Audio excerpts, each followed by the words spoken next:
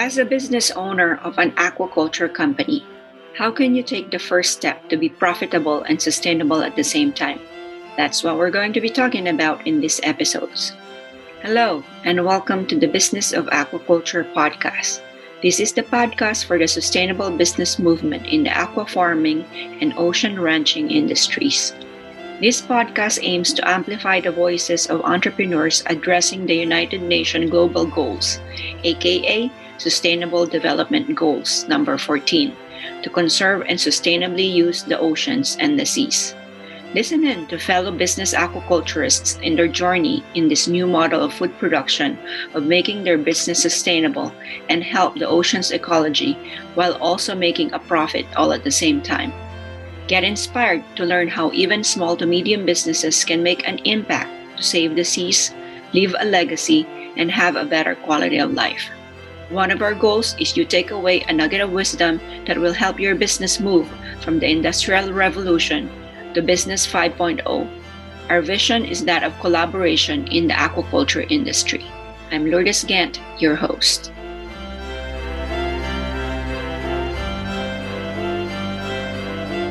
As an aquaculture business, how do you handle the science behind the industry for promoting collaborative partnerships? This episode is dedicated to answering that question.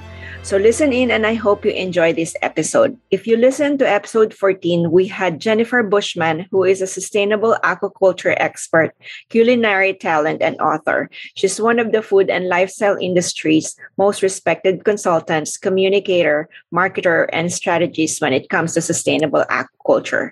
Welcome to episode 15, season 2 of the Business of Aquaculture. This episode, I'm proud to interview Cyr Couturier. Welcome to the show, Cyr. Thank you very much, Lourdes. He's a marine biologist, aquaculture scientist in the School of Fisheries from Marine Institute of Memorial University at St. John's, Newfoundland. Welcome again to the show, Cyr. Thank you very much for the invitation. I'm looking forward to all of your questions. I'm excited to know and pick a little bit of your brain today. So maybe you can get us started by giving a piece of advice to small businesses wanting to embark on sustainable aquaculture or green technology in the industry. Well, I've been involved with aquaculture for over 40 years. So even though I look very young, obviously, I'm a little bit older in the youth category. But if I had to give any advice to anybody starting up currently in the aquaculture business, in Canada in particular, but also in other countries, is that it is a business. You have to have the wherewithal about how to do business. Don't even start your farm until you know where your fish or your shellfish or seaweed is going to go if you have a market outlet. So having pie in the sky ideas about producing small amounts of high value fish is great, but it's going to take you at least a decade to work out the bugs and to be actually profitable and support your employees and so on. So that's the advice, to go in with eyes wide open and with a bit of business acumen. And it's a great sector to be involved in all parts of the world and in Canada in particular. Thank you. I haven't heard that advice, but it's very, very much grounded in reality. I think I probably would not have lasted in the industry if I didn't have a business background. It's very important what you mentioned about having eyes wide open. I'm very much a Pollyanna, but I also have my feet on the ground. It's very hard to be in the industry, I guess, if we're all just pie in the sky. So thank you. That's very practical advice. Well, the other thing too, I would say, Lourdes, is that having eyes wide open is good, but that also means understanding the regulatory frame in which you're operating. So it's not just having business background, but hiring, I guess, the best people to give you advice. If you're the promoter, small business person that wants to start a business, you won't have all the answers. So you have to hire competent people in both the farming, the biology of the organisms you're farming, the technology, as well as in financing. Obviously, if you have a business background, you can deal with that. And thirdly, really, you have to have an understanding of the regulatory frame. And this does differ from jurisdiction, of course.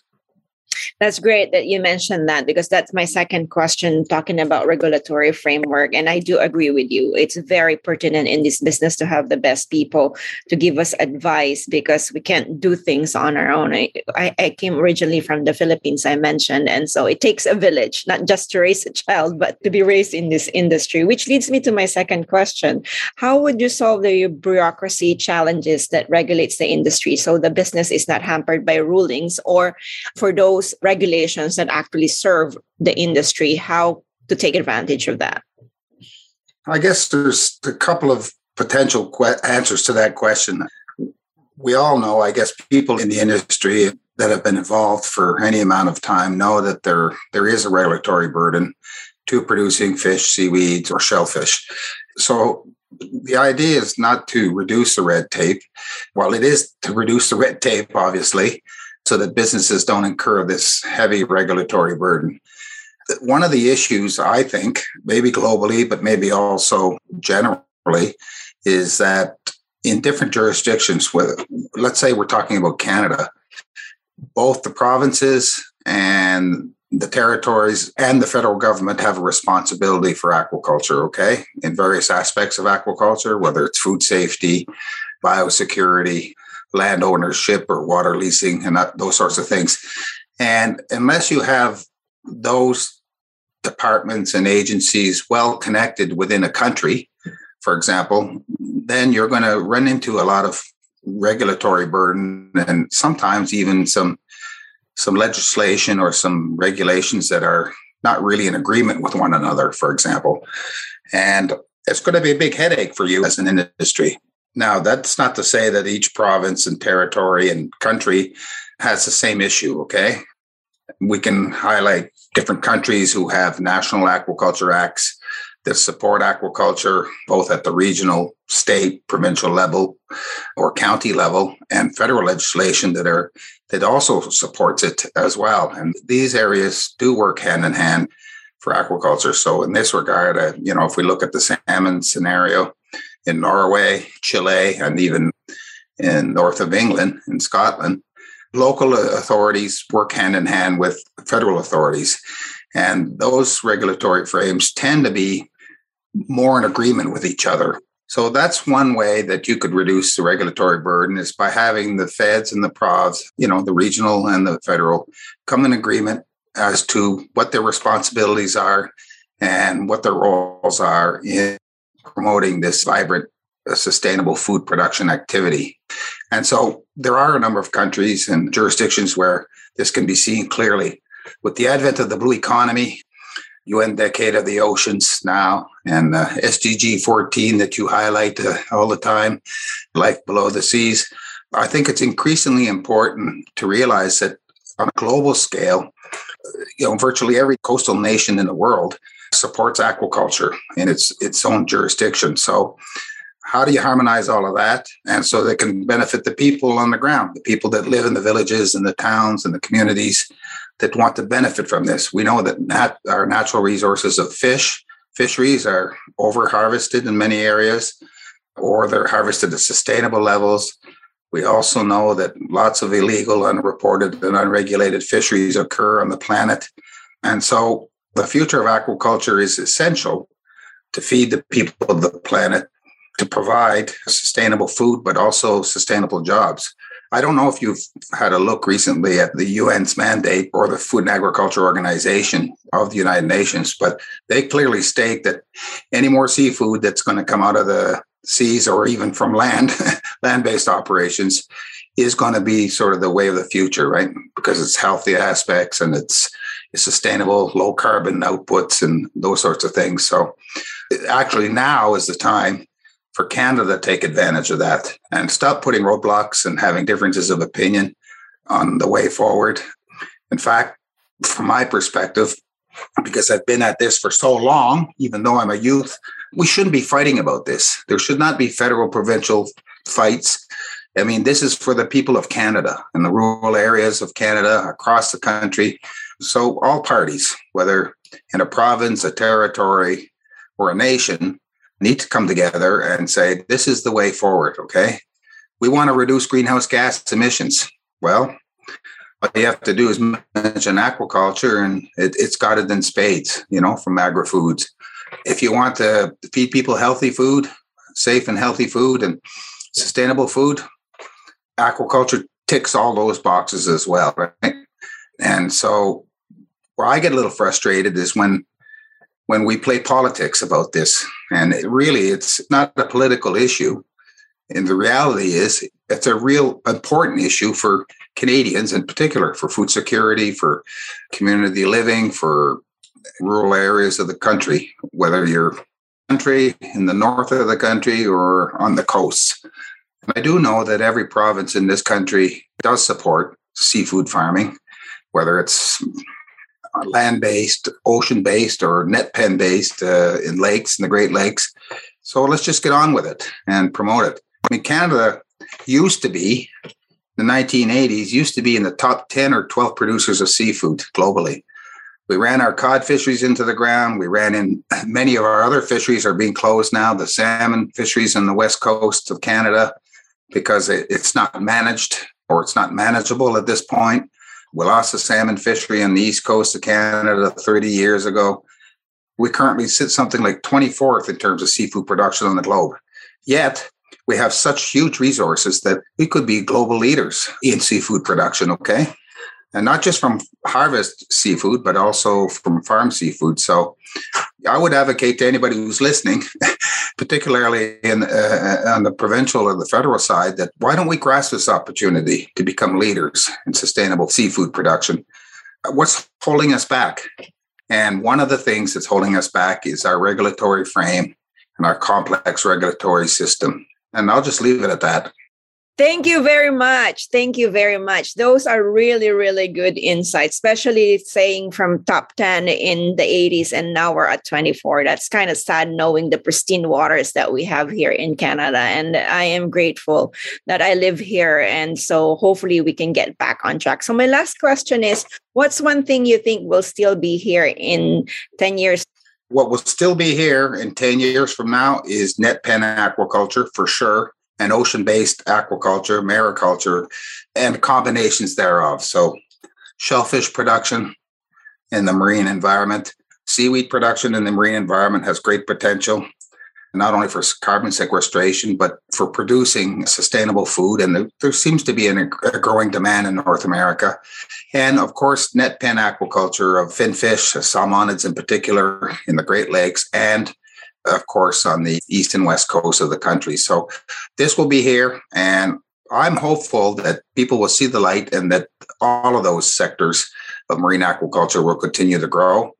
What I don't think we will see in 10 years are large-scale land-based production facilities for finfish, because as you may already know, a lot of these operations that are operating and try to produce large-scale tens of thousands of tons of Atlantic salmon, for example, on land in Miami and other places, really this promise was made 10 years ago that they would be at large production volumes. And they still haven't worked out the technology. There's still some, I guess, biological and fish health reasons why that's not achievable. If you look at the cost of production, it's still very much higher than producing it in its natural environment, for one.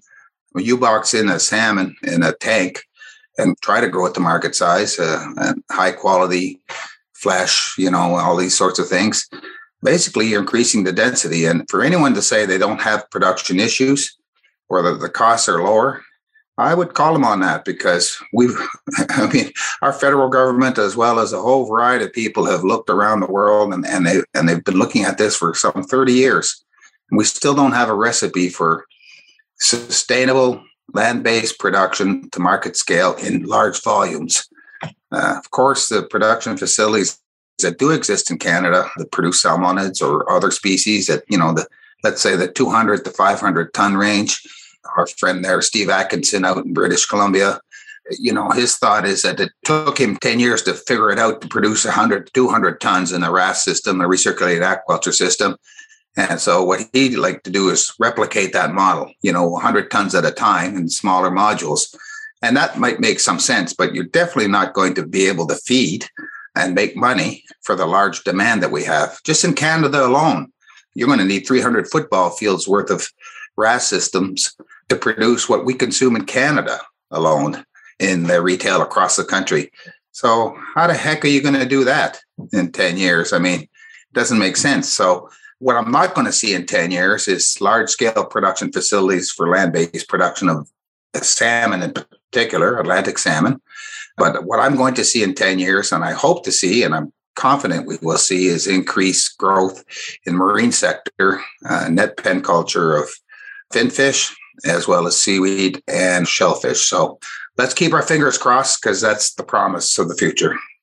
Sounds great. Well, thank you so much for being here on the show. Such knowledge and wisdom that you shared with us. My biggest takeaway was when you talked about harmonizing and working hand in hand. I think in any industry, this is imperative.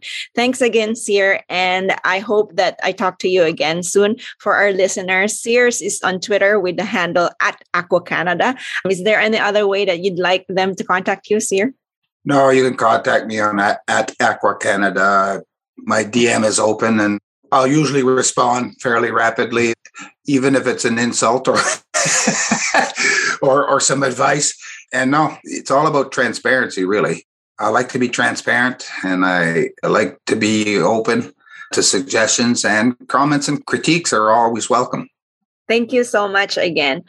To our subscribers, do leave a review of the podcast so we can get more people to be aware of the value our guests are providing in these conversations. If you're new to the podcast, I'd like to hear from you. I'm taking a break for December, but we'll start with season 3 in January 2022. Thanks, everyone. Thanks again, Cyr. Really appreciate your time today. Thank you for listening, and I hope you are inspired from this episode. Do take a moment and share this with your friends and colleagues, and rate and review the podcast wherever you get your podcasts. I'd love to know what your biggest takeaway from this conversation has been. What are you going to do differently? Please share your thoughts across social media and tag us. For links and show notes for this episode, visit our website, www.sustainableaquaculture.ca/podcast. Thank you again. I hope you will join me on the next episode, and together we can help create a better business in aquaculture.